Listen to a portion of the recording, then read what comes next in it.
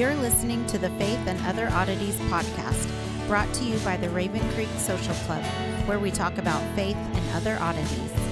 For questions, comments, or to be part of the conversation, join us on Facebook, Twitter, and Instagram, where you can find us at Raven Creek SC. Now for your hosts, Emily Dixon and Nathan Underwood. Well, hey everyone, welcome back to Faith and Other Oddity, the show where Emily and I do what it is we do, and somehow you guys just go with it. So that's about the best description I think I have of the show. We're glad to be back. Now we're still doing Skype, and Yeah, I'm actually. so the timing's a bit off on our banter, and I'm trying to break in a little less often to save myself some editing and post. Oh, is that what But it is? But my yeah, notes aren't going as far. well, yeah, I'm thinking every time I speak, I go, oh, that's one more cut I'm gonna have to do. Yeah, but that means that's that many more notes I have to write. So, Hey, but that's why people are here for your notes. So you just write more. well, I realized on the last episode we didn't mention I'm actually in our sister's closet trying to do this. So, for those who've noticed that there's a background, a background change, it's because I've had to retreat into a closet. Ty's home today, so there's not much room in the camper, so she had to find some place where she could get away from everyone. Yeah, and for some reason he doesn't like the idea of just sitting like for hours doing nothing, listening to me talk. Imagine that. Well, that's why we have a podcast, right? Exactly, so I don't drive him crazy. But anyhow. All right. Well, that being said, we should get back to the podcast. Yeah. We're still 2 Samuel in chapter 12. Yeah. All right. So last week we talked about Nathan's parable about the lamb and the rich man and the poor man and David pronouncing basically his own sentence that this guy needs to die and he needs to pay fourfold. And then we had the switch over in verse 8 where Nathan, I think it was verse 7, where Nathan says, you're the man, and thus saith the Lord. So now we're going into the formal prophetic announcement. This is the words from God. These are not Nathan's words. These are the words that God has instructed the prophet to say. And God has said, you messed up, is where he's starting with it. He gave David everything, and because he gave David everything, David did not have the right to take. This is the difference between the king of Israel and the king of other nations. And this is going to get really fascinating as we move forward, because we have to remember the kings of other nations.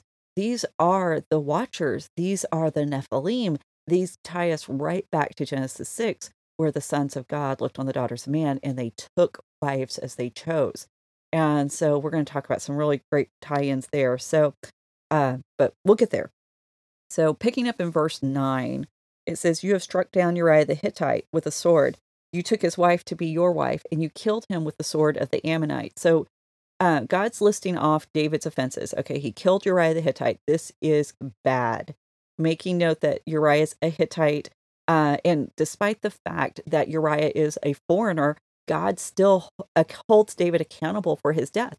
Why? Because Uriah had left behind his homeland and joined with the people of God. And he was loyal to God's king and God's people. And his wife was even actively keeping the Torah. So despite the fact he wasn't born in Israel, he was not an Israelite by birth, he is still being noticed by God, which is a huge point whenever we talk about the Old Testament, where so many people say, oh, well, what about people who weren't Israelites? God didn't love them. Well, here's another example. Absolutely. God loves them, and God took note when wrong was done to them.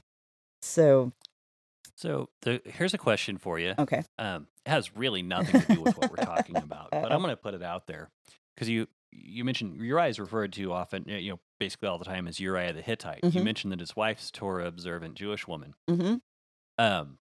So my question is, what's Uriah doing? Is he fully converted and observing the law, or is he following the guidelines of a sojourner? of a sojourner. At the I'm very least, curious about that. yeah, at the very least, he is following the guidelines of a sojourner. And matter of fact, if you remember when we talked about that before, you're supposed to love your brother like you love the sojourner. That the idea that the sojourner actually has a higher status than even the brother as far as how they're supposed to be treated. And so we don't have a specific answer whether or not Uriah was a sojourner or if he was a full on convert. It would be interesting to know. But at the very least, he is having to follow those guidelines if he's going to be honored. And you would think that if one of David's mighty men would allow his daughter, because remember Bathsheba's daughter, Bathsheba's father was one of David, yeah, mighty men, that he would expect her to marry someone who he considered proper. And so he evidently Sure. had a high regard for Uriah in order to let his daughter be married off, and in particular if she's a beautiful woman, because beautiful daughters commanded high-ranking husbands. And so this is the reason why women were often used to help the family gain prestige. And we also saw that back in Judges when the man from Bethlehem married off his daughter to the Levite because he wanted to have a Levite in the family. You get somebody belonging to the priesthood. This puts him in the right social circles. And it's all Mm-hmm. through using the daughter as a political pawn. And um, so the short answer to your question is we have no idea. Yeah. So Well, I figured that was probably the answer, and it was really more of just curiosity. I don't think it really helps or hurts the story either way. now this for me, it's really interesting that we see God on this list saying the fact you killed off the Hittite, and with the implication the Hittite who was loyal to you. This makes me Mm, mad. You don't treat people like that. And so, God's watching out for everyone. And Uriah, because of the choice he made to step away from his background, he's now under God's protection. And so, even though he's a Hittite, this is what it boils down to. Even though he was a Hittite, we should expect to see him in heaven. mm. I mean, and so that's a pretty significant detail whenever we're talking about criticism against the Bible. The second offense that God lists is to take Bathsheba to be his wife. Now, this could be referring to two things. The word here, take, only occurs in the first instance that David takes Bathsheba. So it could refer to the fact that this is the rape. This is the scene where David sends for her to be his wife. This could refer to the legal marriage, which did happen. But the legal marriage, when that happens, he gathers her in. He doesn't take her. There's a different connotation with the language there.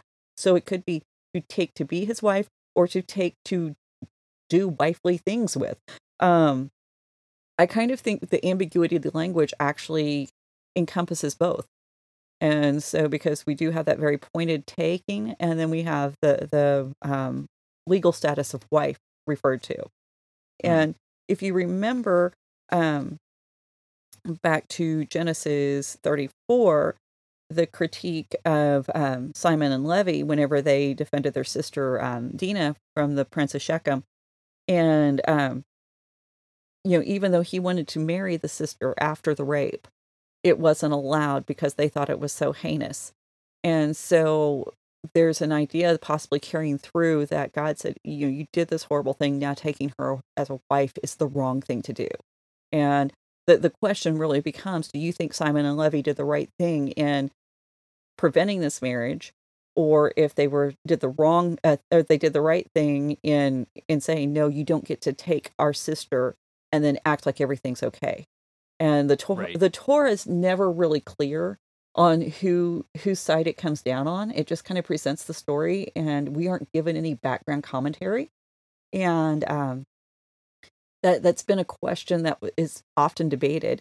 And we're actually going to see that the story of Dinah comes up several times in the story of David after this. So I look forward to getting into that because so often the story of Dinah itself is overlooked, and therefore we don't see how it plays into future references.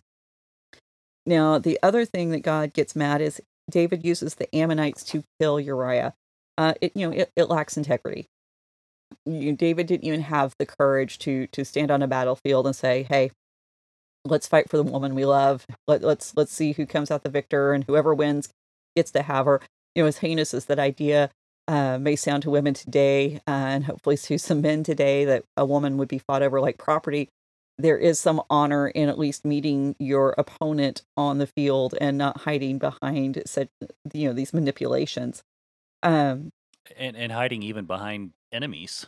well, exactly, and specifically such evil enemies. And we have to remember too, when the men who killed Ishbosheth, Saul's son, went in and attacked him in his house while he was asleep, and used these underhanded tactics to kill their enemy. David got mad and had them killed. And the thing is, the reason why this is so bad in this particular instance is the Ammonites are an enemy of God, not just David. And so now they've got reason to gloat. Hey, look, one of David's mighty men, one of his most celebrated warriors, we killed him. So where's the God of Israel now? Where's his defense over his people? And so anytime you give the enemy an occasion to gloat over God's failure, then you're in the wrong. And that's something that's also very central to Old Testament theology. And so, which actually puts our own sins in a really unique perspective, that when we fail as Christians to live up to the standard we've been called to, are we giving the enemy opportunity to gloat over God's failure? So it should be rather convicting for us. But verse 10, now therefore the sword shall never depart from your house, because you have despised me and taken the wife of Uriah to be your wife. Now God is saying the violence that's getting ready to happen, and we're getting ready to get into some major violence in David's own house. It's not because of what you did to Uriah. It's because of what you did to Bathsheba. The things that are getting ready to unfold are going to happen specifically because of what you did against this woman. Now, what's interesting about this is what unfolds is actually what allows Bathsheba's son to rise up and take this throne instead of any of the other sons. And so Bathsheba actually winds up being honored above all of David's other wives because of what's getting ready to happen at God's decree. And so it really becomes a very fascinating, connected, multi-layered, story where you see David really does become the one who caused all of this horror. And this is one of these stories that I really wish a legitimate production studio would make a movie about, because I mean, any Christian filmmaker is probably not even going to want to try to touch any of this subject matter, Right. for one. Right. And two, and the other, I wish someone would grab it and run with it and make, but I don't think it's the problem is it's the kind of story that Hollywood would love to produce. Mm-hmm. But I feel like anyone who has the skills and would be interested in producing this kind of story also wouldn't want to give the Bible any kind of credit as an interesting story. Yeah. And that's what's frustrating to me about it. Yeah. And then you've got the added pressure of this is automatically an R rating. Just Oh, yeah. it's right there. And then all the Christians, we don't watch R-rated movies because for some reason that's the criteria for what's an acceptable story or not. It doesn't make any sense. The Bible is R-rated. We need to be evaluating what we're watching and what we're taking in, not by a rating system that the world has ascribed to it. It's funny that we submit to this rating system that the world has imposed, when God is very clear that sometimes very graphic and horrible things happen. Now, do we need to constantly be bombarding our eyes and mind with that? Absolutely not.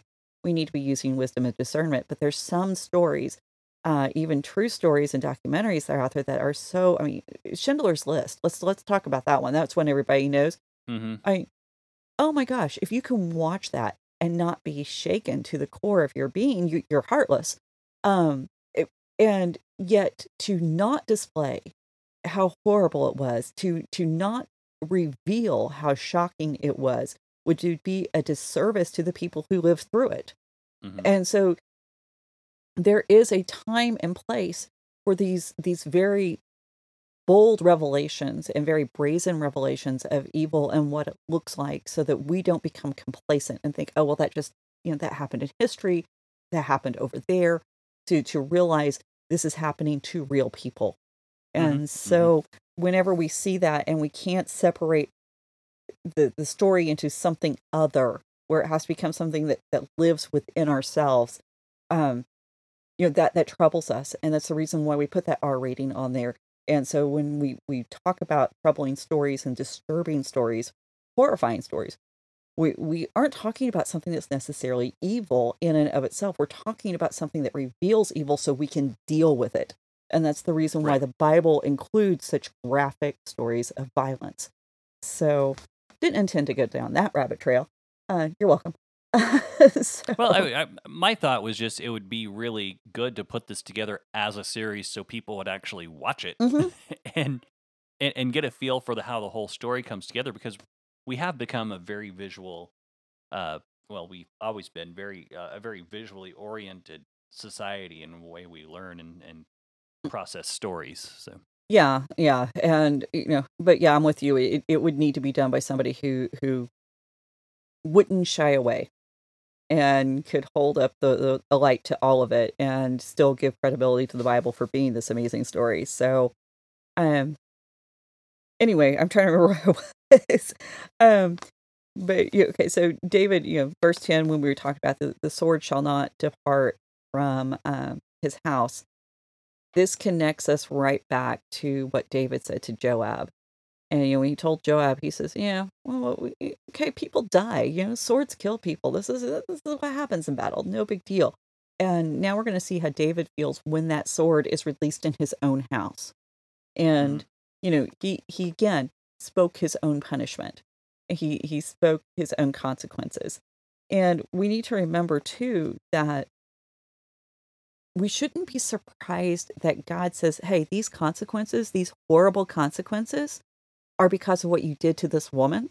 Because if you remember back when we talked about this in Genesis, God is always intervening on behalf of the abused woman.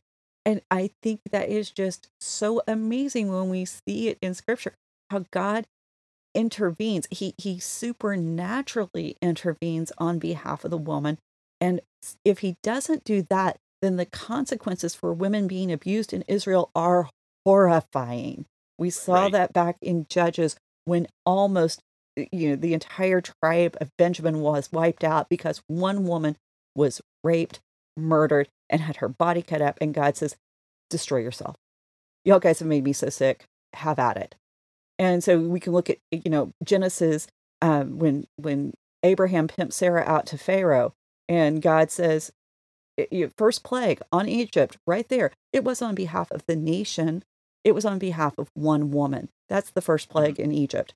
Whenever Hagar gets cast out, and this is Sarah who makes Hagar run away because Sarah's being a jerk to Hagar, and the first angel appears to a woman. Now, I'm not going to replay all the first. We've covered that before, but what we have to remember is when God sees women being abused, it's never good for the nation.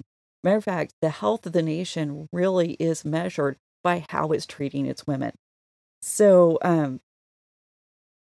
when we look at David's story, the other thing that should really be disturbing for us in this is that David's whole life and all the events that have led him to being king were set in motion by a woman, specifically Hmm. Hannah. And so now God is like, everything you wanted, everything you said was okay to exist, that should exist by any standard of right and wrong, it's going to happen in your home. And Hmm. so the sword's going to be released. You're going to pay 4 times for what you did. And it's all going to be on account of what you did to this woman. So, verse 11, "And I will take your wives before your eyes and give them to your neighbor, and he shall lie with your wives in the sight of the sun. For you did it secretly, and but I will do this thing before all of Israel and before the sun." So God promises David, what you try to cover up, what you try to hide, I'm going to make it public. And you are not going to be able to deny that these kinds of horrors exist in Israel. And why do they exist in Israel? Well, the same reason why death exists in the earth, because one man decided, hey, I'm going to do what I want to do. And, these verses are brutal.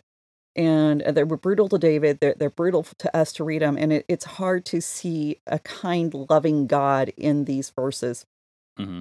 because it doesn't sound even like David's, like the consequences are being enacted against David at this point. It sounds like it's going to be enacted against his wives.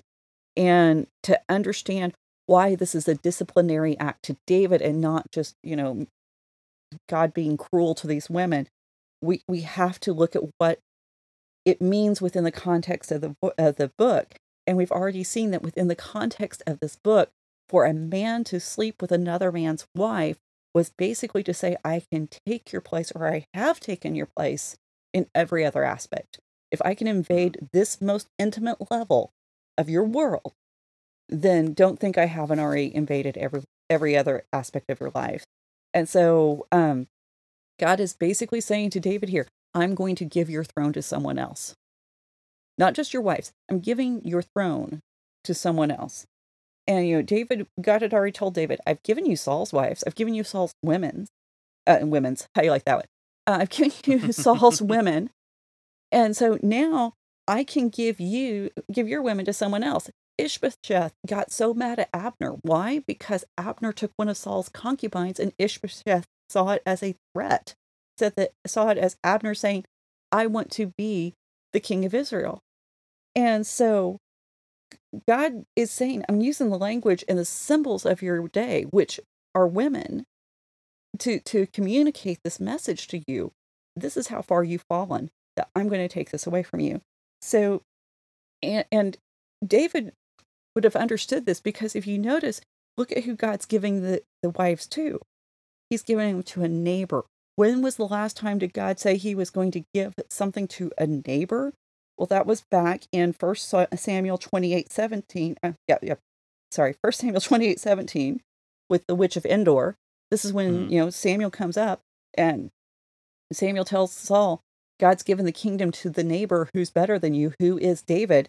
In 1 Samuel 15:28, when Saul had kept King Agag of the Amalekites alive, and God denounces Samuel at that point, I'm giving the throne to a neighbor who is better than you.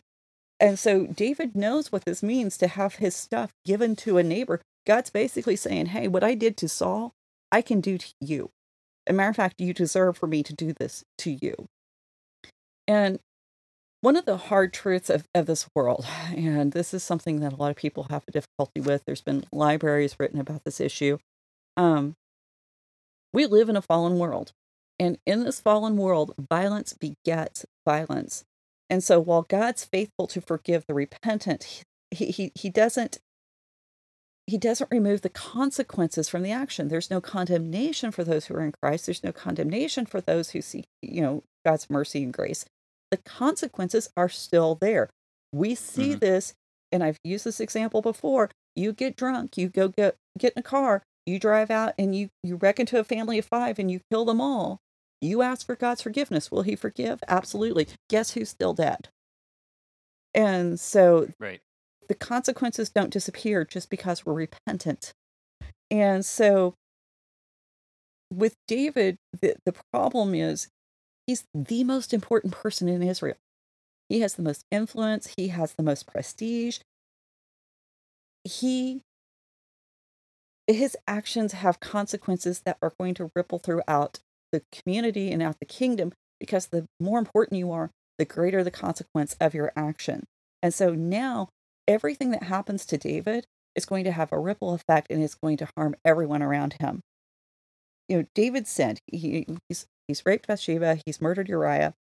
And just like the rape of the concubine in the city of Gibeah, the woman back in Judges, that the horrible story, that resulted in mass chaos. It resulted in more rapes. It resulted in a civil war that almost destroyed the country. Now, David's actions are going to unleash the same type of wave of violence in Israel. Thankfully, it's not going to be as severe even as that. And believe it or not, things are getting better, but it's a long progression of slow incremental changes within the community, within the people, that's allowing it to get better. And so even while it's still horrifying to us that these are going to be the consequences, this is so much better than what happened in Judges. And the reason why we can look back and say, hey, that's so awful, is because of what we've learned from stories like this and said, we don't want to repeat that in our own lives. And so the consequences, like I said, they're going to hit the whole nation. And the reason for this, too, is in part is because chesed, that compassion, the mercy and compassion that's rightly enacted, is one of the highest values of the Israelite community. And I think we forget that. We get so caught up in, oh, they had all these laws and these, you can't do this and you can't do that. And the idea of compassion being a high standard for an Israelite and the proper standard for an Israelite to aspire to gets lost in all of that. Now, if the second part of Nathan's pronouncement is planned, then basically Nathan hasn't come to say, hey, God's not happy with you, you need to straighten it up, or, kind of give him some kind of verbal chastisement. He's actually here to say, you're out. You were no longer going to be king of Israel because you can't be. You cannot live this way. You cannot act this way and represent God. And now, some people are going to argue that because of chapter 7, where God does form this eternal covenant with David, that there's no way God could be rejecting him as king.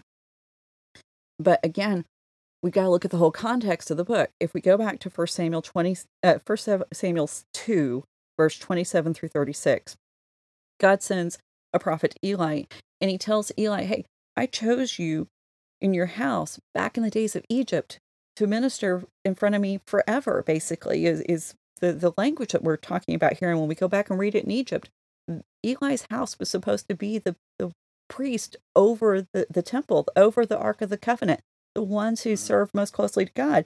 But because Eli's sons weren't honoring God and they were dishonoring the sacrifice, God says, no, I'm not going to tolerate that. And when Eli did nothing in response to the prophet's warning, then God comes back with through Samuel in 1 Samuel 3, and he reaffirms, hey, I've rejected you.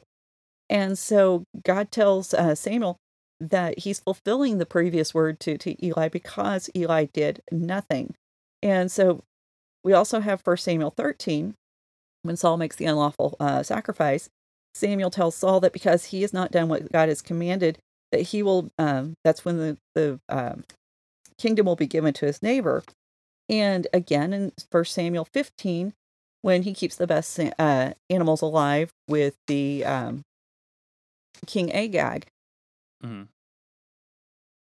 it's at that point in Saul's life that David's anointed. But throughout the book of Samuel, what we find is God's decrees are issued through the prophet as first being immutable, as being they're not going to be changed, they're not going to be modified, that they're presented as final. But then there's always a pause between this first declaration that seems like it is so final, and then there's this reaffirmation that says, hey, you had a chance to do something, you didn't do it, and you used up your last chance.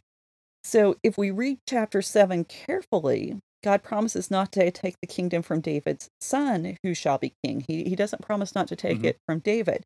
And so God's decrees in Samuel, while they lack the typical if-then formula, which is what we find in, when we read Isaiah and Jeremiah and Ezekiel and those guys, a lot of times we find if you do this and then if you do that. We also see it in Deuteronomy.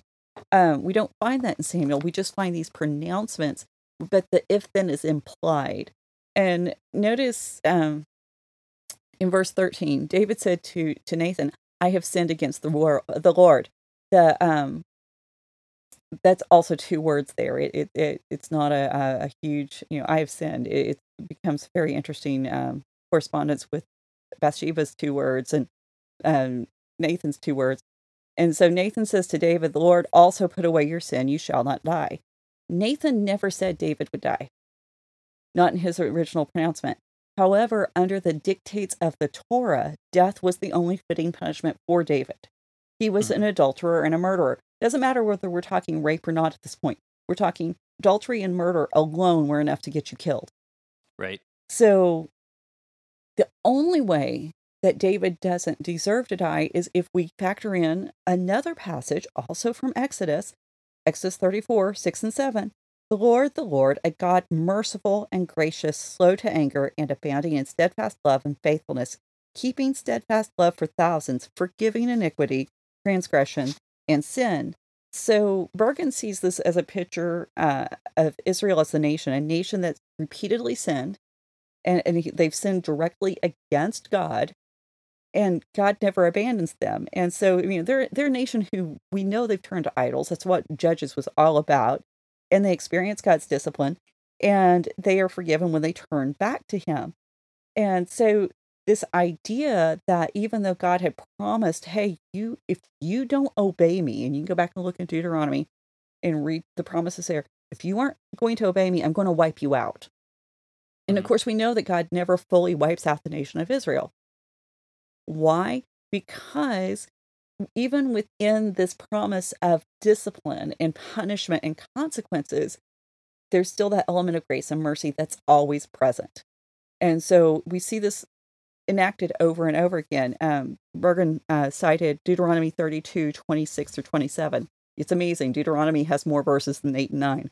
But anyway, he says, I would have said, I will cut them to pieces. I will wipe them from human memory, had I not feared provocation by the enemy, lest their adversaries misunderstand, lest they should say, our hand is triumphant. It was not the Lord who did this at all. So basically, what God's saying there, I'm going to be merciful. I am going to forgive. I am going to save. I am going to redeem my people, not because they deserve it.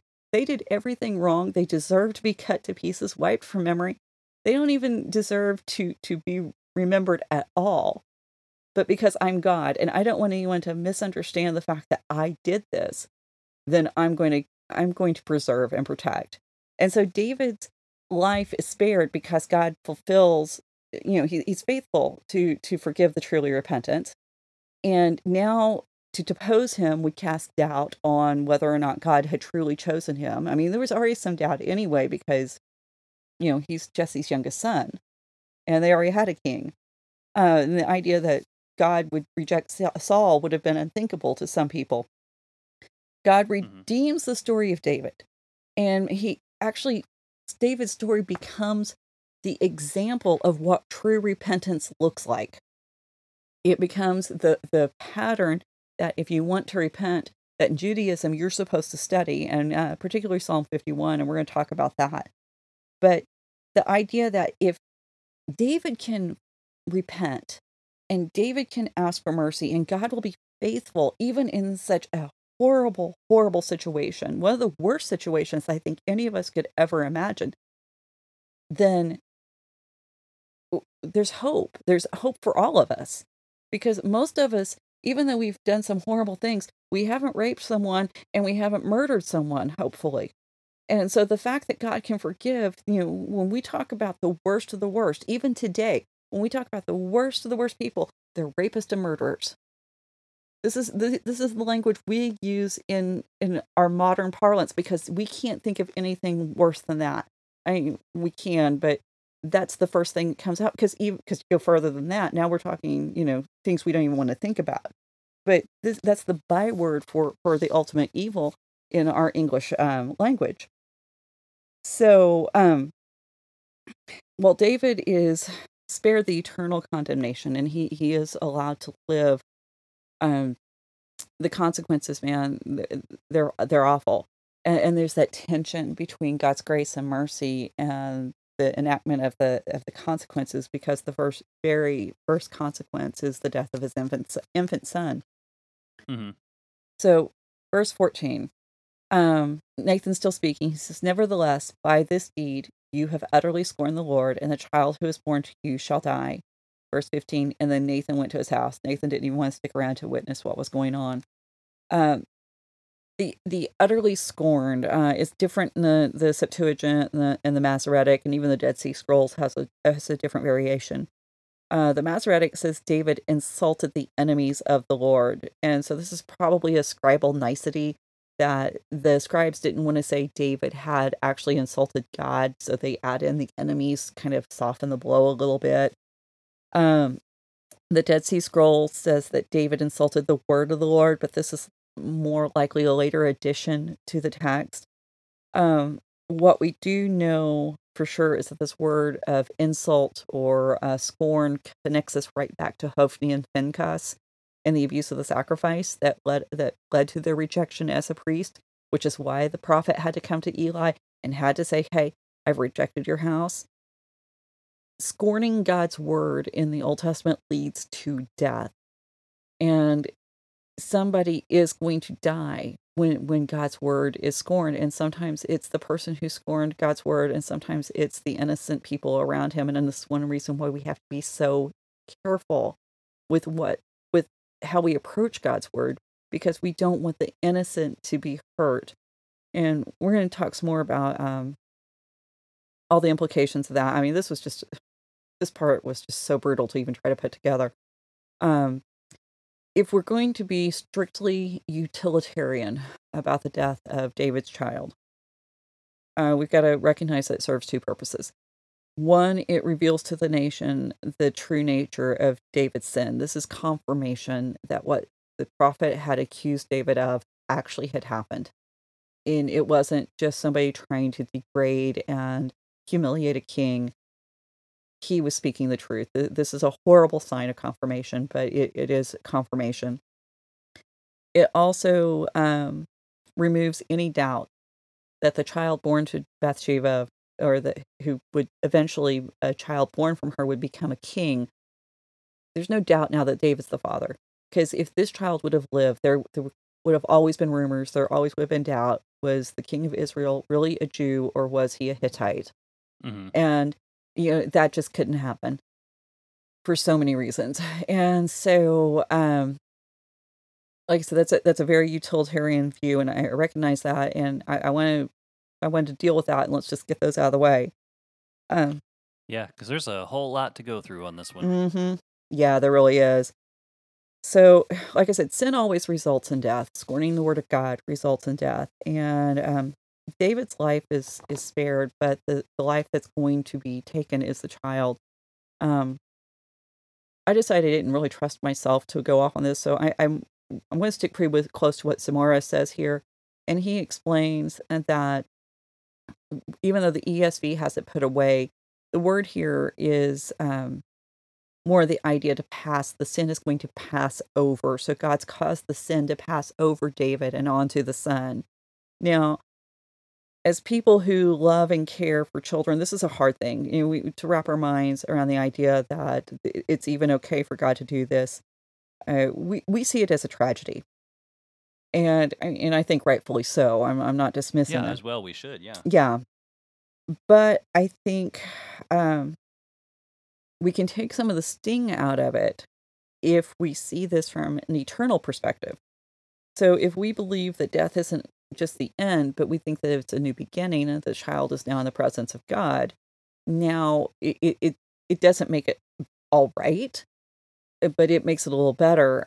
Isaiah 57:1 says, "The righteous man perishes, and no one lays it to heart. Devout men are taken away, while no one understands. For the righteous man is taken away from calamity.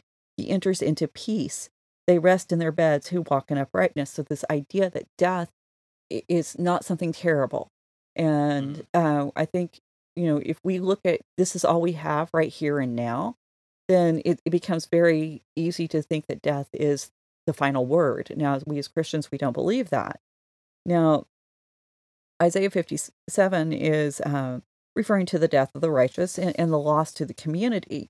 And, they're recognizing that this person who is taken, and as far as Isaiah is talking about, is someone who cannot be appreciated by the community.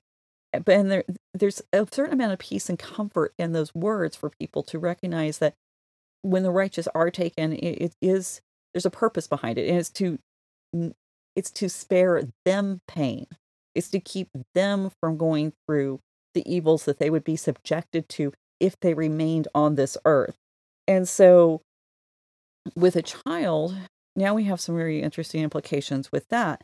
And so we have to remember David's whole household, all of it, is getting ready to be plunged into chaos and violence, and horrible, horrible things are going to happen to David's children. And so it's very possible, and I think I'm right on this, that for this child to die in this moment was actually an act of mercy for so many reasons. Not only did he avoid all of the brothers and trying to kill each other, which he would have been a target for, he also avoided growing up with the scandal of, oh, you're the child of a Hittite. You're the bastard son of our enemy, not a true member of the family. And so I do think that there is this level of grace that came with death. And that's really hard, like I said, for a lot of Christians or a lot of anyone to think of the death of a child being a horrible event. So I'm not done, but I want to continue with the passage. We're going to return more to how this actually serves many purposes. This is not a senseless death. There's purpose and reason behind it, and more than just those I pointed out. So verse 15b, and the Lord afflicted the child that Uriah's life bore to David, and he became sick. Notice she's still Uriah's wife in this verse, and there are, like I said, there are many attempts in people dealing with this verse because it is so hard. They want to let God off the hook. People will claim that God did not afflict the child, that he allowed it to happen. Obviously, that's against what the text says. Very plainly, very clearly, God did this. And when we try to find ways to let God off the hook, we usually wind up creating more problems for ourselves than we solve. And so, if we're willing to rewrite this verse so that we, even as Christians, can be more comfortable with it, then we have to ask the question, well, why stop there? Right. I can come up with a million more verses to rewrite, make me feel better. So, verse 16, David therefore sought God on behalf of the child. David fasted and went in and lay all night on the ground. And the elders of his home stood beside him to raise him from the ground, but he would not, nor did he eat food with them. So David's he's interceding for the child, and it really does mirror 1 Samuel 28, which is really an interesting mirror here, because the prophet in 1 Samuel 28, that's when Saul goes to the witch of Endor, and Saul's seeking to talk to the dead, and Saul wants to find comfort for himself. So we've got so many parallels. So first of all, we've got a prophet who decrees that death is coming. So in 1 Samuel, it's Samuel is declaring to Saul, hey, someone's going to die. In this passage here, Nathan is telling David, someone's going to die. The king lays on the ground or falls to the ground, and he won't eat. He's there for an extended period of time. The servants attempt to get him up. They attempt to get him to eat. Now, in Saul's story, Saul gives in. David absolutely refuses. He persists with his fast. Saul actually takes the seat on the witch's bed, on the medium's bed. David remains on the ground. And the two kings present this very vivid contrast of one man who can be swayed so easily, even when his own life is at stake. He can be, influenced by those around him. David won't be moved. And so Saul, we never have any record of him praying for anyone. And so David here, he's on the ground praying for the life of his child. And so two very different approaches to what's going on. And the idea that David would pray for this child, Saul, okay, so when Saul prays, he's praying because he doesn't want to die and he doesn't want to lose the throne. This is what he's wanting. David is praying because he doesn't want someone else to die, and he doesn't care that this child living would pose a huge threat to his throne. And so he's actually praying for the life of someone who's going to cause complications for the kingdom, not preserve it. And so this is, I mean, the compassion now that David is feeling is being applied rightly. It's being applied for someone who's innocent. Saul only had compassion for himself. And so it becomes really it's great. So there's another, we're going to continue forward because I have something else that's going to add to that picture. But verse 8. Okay. On the seventh day the child died, and the servants of David were afraid to tell him that the child was dead, for they said, "Behold, while the child was yet alive, we spoke to him, and he did not listen to us. How then can we say to him, the child is dead? He may do himself some harm." There's some debate in the text about the text about how old the child is explicitly. We're never told. A lot of it's going to hinge on when did Nathan deliver the decree. Was it before the child was born? Was it after the child was born? Now, the Jewish tradition is that he was born and that he was 7 days old when he died. So Nathan would have delivered the decree either the day of his birth or shortly before. It's not impossible. The text doesn't give us anything that any of the suggestions and the solutions actually would contradict. Now, if the child is 7 days old, this actually compounds the problem, because David's sorrow is not just that he's losing his son. This is a son who dies before he's circumcised.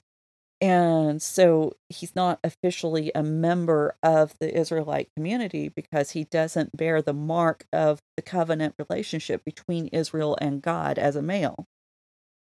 And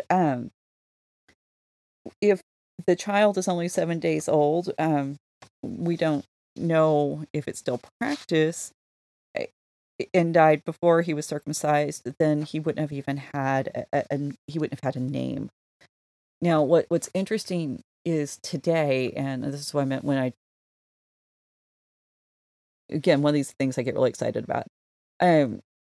Today, if a child dies before they're circumcised, even if there's a miscarriage and the child is formed fully enough, a circumcision is still performed before the child is buried, so that it can be considered part of the covenant community. And that's the part we don't know if this was practiced even back in David's day. So that would be interesting to know that. And the purpose in the circumcision today is that when the Messiah, of course, a lot of the Jews are still waiting for the Messiah to return.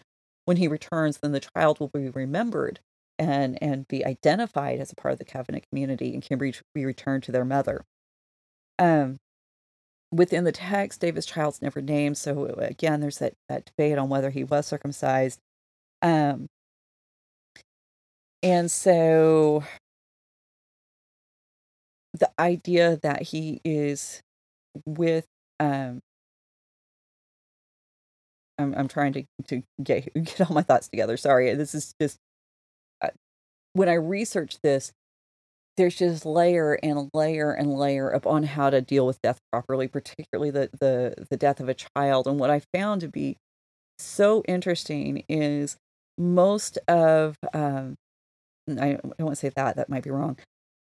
There were a lot of guides on specifically how to deal with grief and death that were so particular and so specific that I don't often see within the Christian community. And, I have a degree in family studies and gerontology. I spent a lot of time studying the process of death and what happens at the end part of life. And so, one of the big things in our culture, and I'm speaking as Protestant Americans all over the world, we don't handle death well. We have a really hard time with it, and there seems to be very few people to actually walk us through step by step. This is the phone call you need to make. This is the plan you need to have in place. This is, and yet, what I was finding within these Jewish communities is documents from hospitals where they said, okay, we're going to do this and we're going to do that, and this is how we're going to handle it, and this is who needs to be at the cemetery, who doesn't need to be at the cemetery. And I thought that was beautiful, because it really does speak to the fact that death is seen as a crossover point. It's not seen as final. And you would think that we as Christians would have a very similar view that death is it's a stepping stone into something new. It's not the end of everything. And so it just, I don't know, it was encouraging to me that whenever people take the Torah, God's word in the Old Testament seriously, they still came to this conclusion that death is not something that's so horrible that you can't talk about it. And it was something that they could look at very boldly, and we still see that happening today. And that speaks to the power of the Torah to actually be very life-changing. And we don't study Torah as Christians. Oh yeah, we read the pretty little stories and the things that make good flannel graphs, but we don't actually study the Torah to see how it points to these revelations of life and death. That's an aside. So the possibility that the child was older is still open within the text, because David could have just been grieving for 7 days. Again, we talked about that, Genesis 37, 34. When Jacob was grieving for the death of Joseph, he grieved for 7 days. So however old the child is, it really doesn't matter. Job actually grieves his children for 7 days. That's in Job 2:13. And the writer here in Samuel, I mean, man, the guy's brutal. 5 times he managed to get it in there. 5 times the child is dead. He's dead. He's dead. And so you need to know, he hammers it home. This is the consequence. There's no reprieve. God has said this is what's going to happen, and this is exactly how things are going to be fulfilled. Now the servants, they're worried that David is going to do himself some harm. Literally, something evil is how the Hebrew reads. That he would kill himself in his grief is what they're saying. But we don't talk about that. I mean, there's still some taboos that carry through all generations, and the idea that somebody would kill themselves was still unthinkable even back then. Sure. So, verse 19.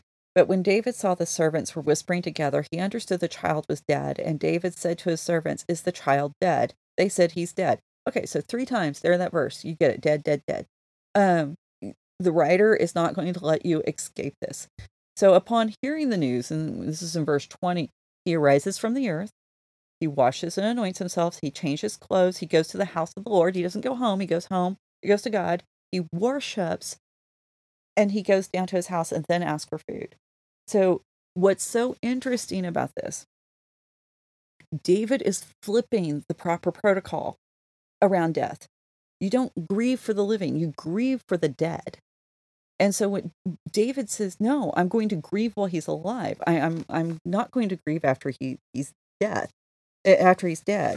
And so the idea that he would fast and pray before the death and not after the death would have stunned the servants. There's a reason why they're shocked by this. So verse So verse 21. I want to I'm fighting to get stuff in here. The servant said to him, "What is this thing you have done?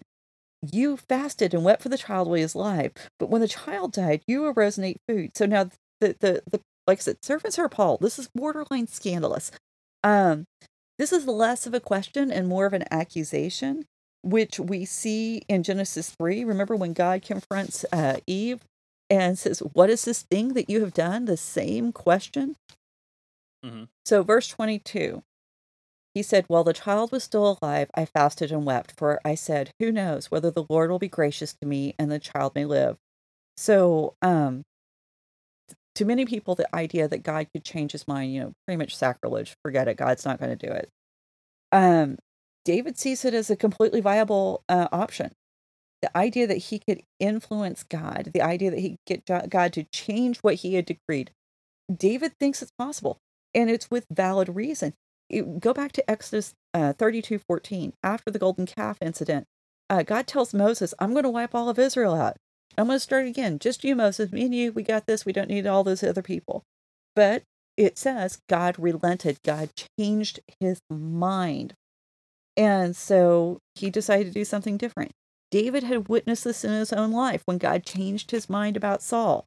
Amos 7:3 and 7:6.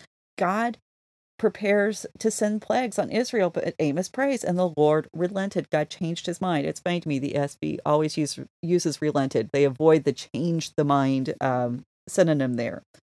Right.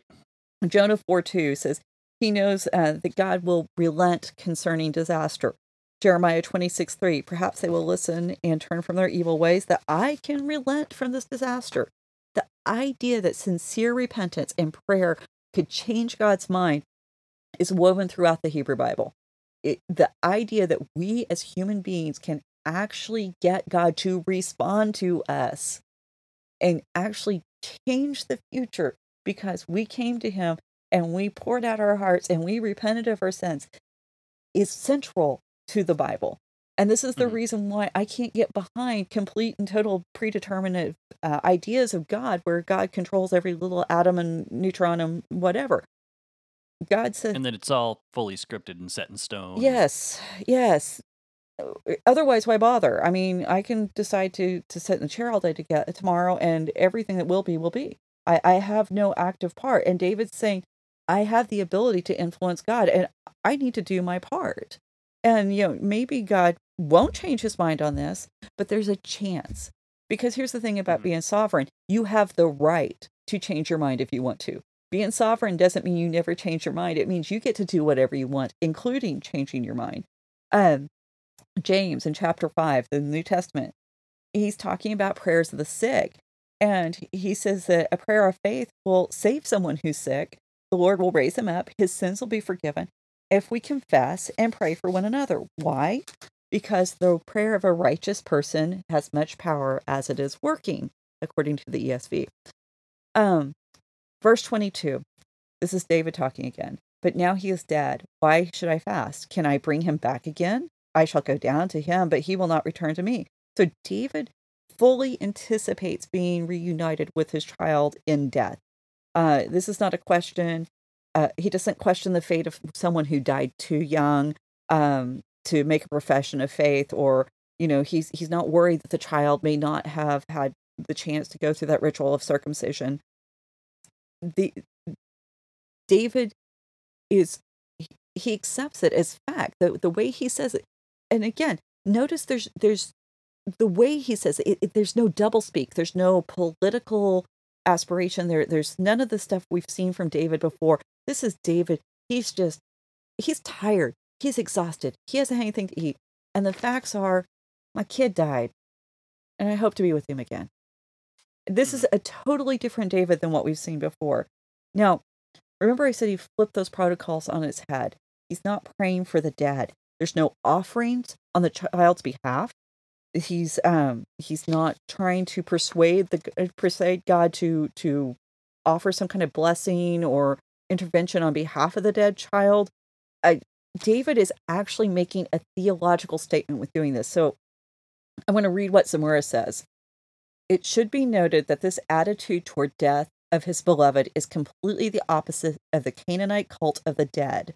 While in the latter, family members intercede and appeal to their deities to save the soul of the dead, David, while this child was alive, sought God's mercy for his recovery. But after his death, he entrusted the fate of the dead child completely to the hands of the sovereign and merciful God. And so the fact that David refuses to mourn once death has become a fact is a theological statement.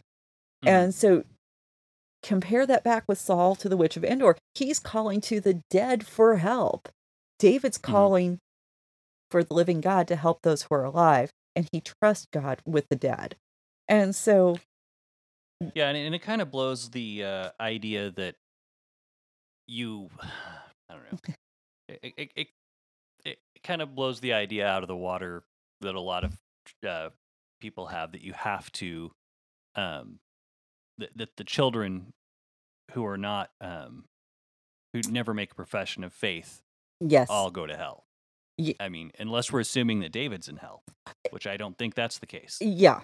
And I actually, the first time I encountered this verse was in the context of a miscarriage. There was a young mom who was struggling with the fact that her unborn child had died, and what was their fate. And I think most people read this verse as confirmation that the unborn or the infants who do die are with God and they're under his care. However, there's a few whacked out pseudo theologians who will deny that we should ever assume that any children could be, automatically saved and taken to God. Because how do we know if they're among the elect? How do we know if they're the ones God chose to save? We all have original sin. Matter of fact, I read one article who went so far as to claim that any child who dies in the womb is automatically sent to hell because they never had a chance to be regenerated. And this is the kind of things that are being said to grieving moms, women who have lost children. And, and I understand why he wrote it. He was using this as part of his rationale to aggressively go after those who commit and perform abortions, who've had abortions. Look, I'm totally against abortion. I get that. And I don't even want to talk about it as far as any kind of caveats or whatever, because that's a whole other conversation. I think that protecting all children should be the work of any of us who believe. But that kind of language, I don't care how much good you're trying to justify doing with it, hurts women who lost a child through no fault of their own. And it is appropriate that we do apply this passage back to a miscarriage, because under Torah, any child that didn't live to 30 days was given the same status as a miscarriage. And so, because you got to remember, infant mortality rates were high at this point in time. And so, I've got some stuff I really want to say on that, but it gets really involved. So I think I probably need to wait until we go into the next episode, because I want to talk about how the Bible proves that a child, specifically a child under 30 days, but I think it applies further than that, and we'll talk about why on that episode, but specifically why a child who dies under 30 days of age belongs to the Lord. And so the death of a child isn't, it's returning that child to God. It is how the Torah presents it. It's how the rabbis present it. That's how everyone who studied the Old Testament and didn't get caught up in this debate of the elect, the non-elect, the regenerated, the unregenerated. The serious Bible scholars have seen it that way for ages. And anytime we try to impose more on that and act like children don't belong to God, we're missing the point. So I want to be very clear before we, because this is a horrible topic. I mean, let's just be honest. So I want to be very clear to any woman who might be listening who has experienced a miscarriage. Not alone. I've been there. I've got so many friends who've been there. So it's a hard topic, and we want to be sensitive to that fact. So if this story can't get any bleaker, but it does. That's the sad part. It does. We're in Samuel. Right. It just gets awful. So anyway. So, everyone has something to look forward to for next week. So that being said, let's pause there, and we will come back to this next week. If you want to be part of this conversation, because why wouldn't you? So uplifting. Hit us up. Raven Creek SC on the social media, ravencreeksc.com. Be part of the conversation, and we'll be looking forward to seeing you next week. Thanks. Bye. Bye. You've been listening to the Faith and Other Oddities podcast, a Raven Creek Social Club production. Don't forget to follow us on Facebook, Twitter, and Instagram. If you like what you've heard, please write us a review on iTunes or consider supporting us on patreon.com/RavenCreekSC. As always, thank you for listening, and don't forget to join us next week.